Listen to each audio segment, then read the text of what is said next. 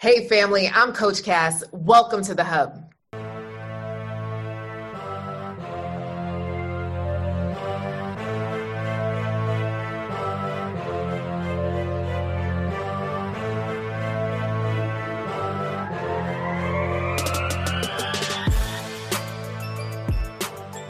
Welcome back to the Coach Cass Show. I'm Coach Cass, America's go-to love doctor, and I'm so happy that you're listening in or watching the Coach Cass Show. Today, I wanted to talk to you about something real, right? What I realize is that often as professional women, we get fed up easily with love. Can I get an amen? Right?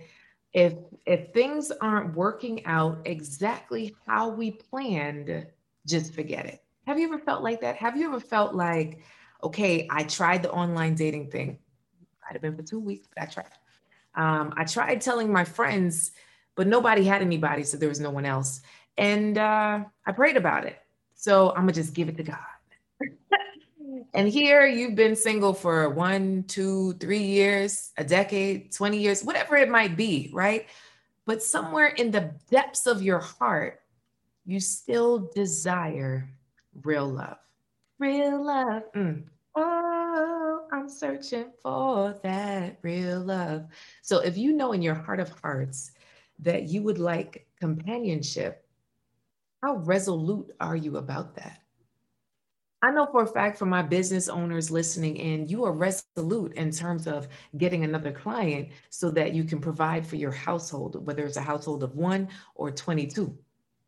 I know for a fact that there are many of you that are resolute about spending money or going to travel, right? Like some of us, listen, those gates open up, I'm headed out to somewhere, Mexico, Jamaica, Aruba, Antigua, Europe, wherever you like to go, you are resolute about getting on that plane. Some of you are resolute about your highlights, about getting your nails done, about your new outfit. But what about love? Can love be non-negotiable for you?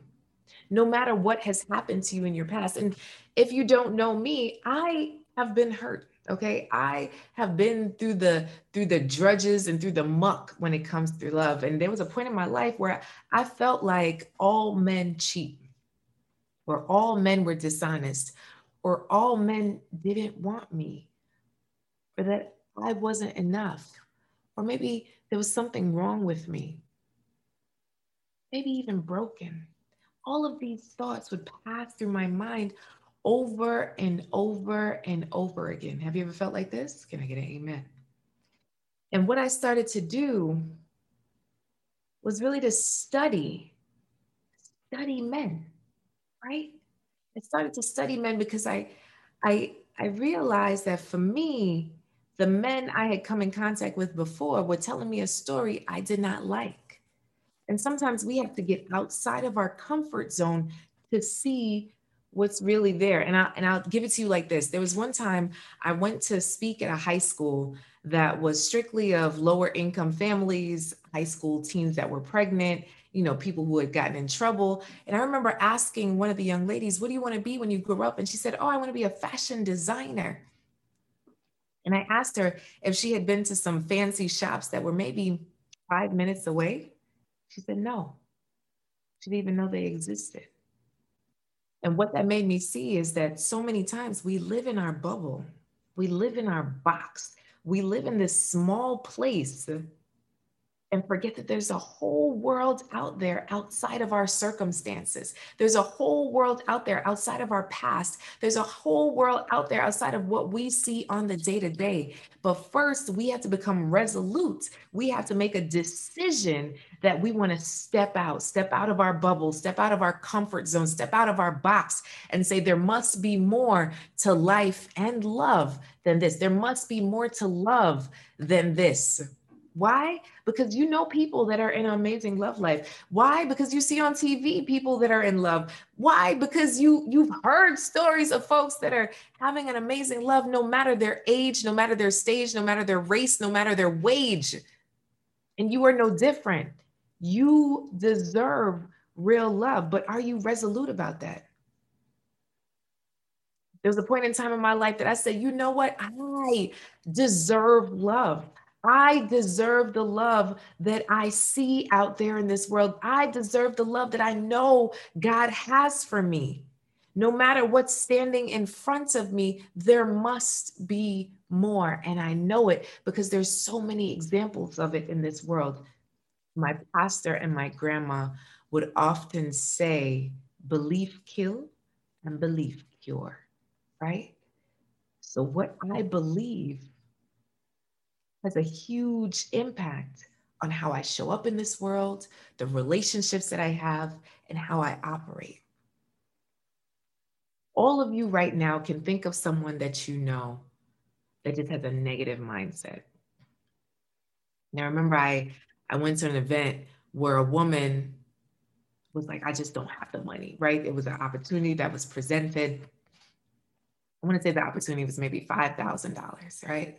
And she was like, oh, I just could never do that. And I remember the speaker challenging her to say, okay, well, let's see it like this. There's a hotel for sale, and this hotel is worth $100 million. And they said, you know what, the keys to this hotel is yours for $5,000. Could you get that money?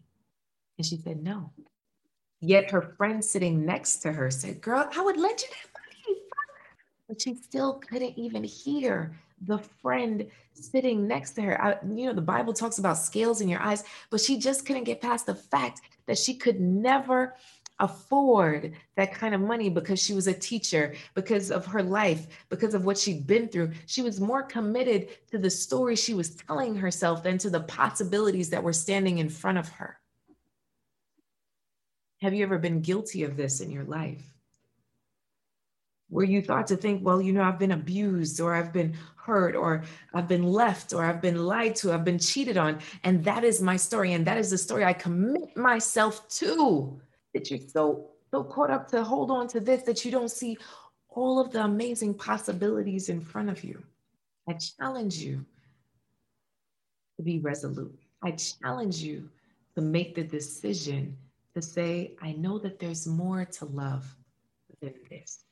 And I'm not going to stop until I connect with it. I'm not going to allow one bad swipe, one bad date, one weird conversation to turn me off from dating overall. Because there are still good people out there. Why? Because I'm a good person. There's still someone out there looking for love. Why? Because I'm still looking for love.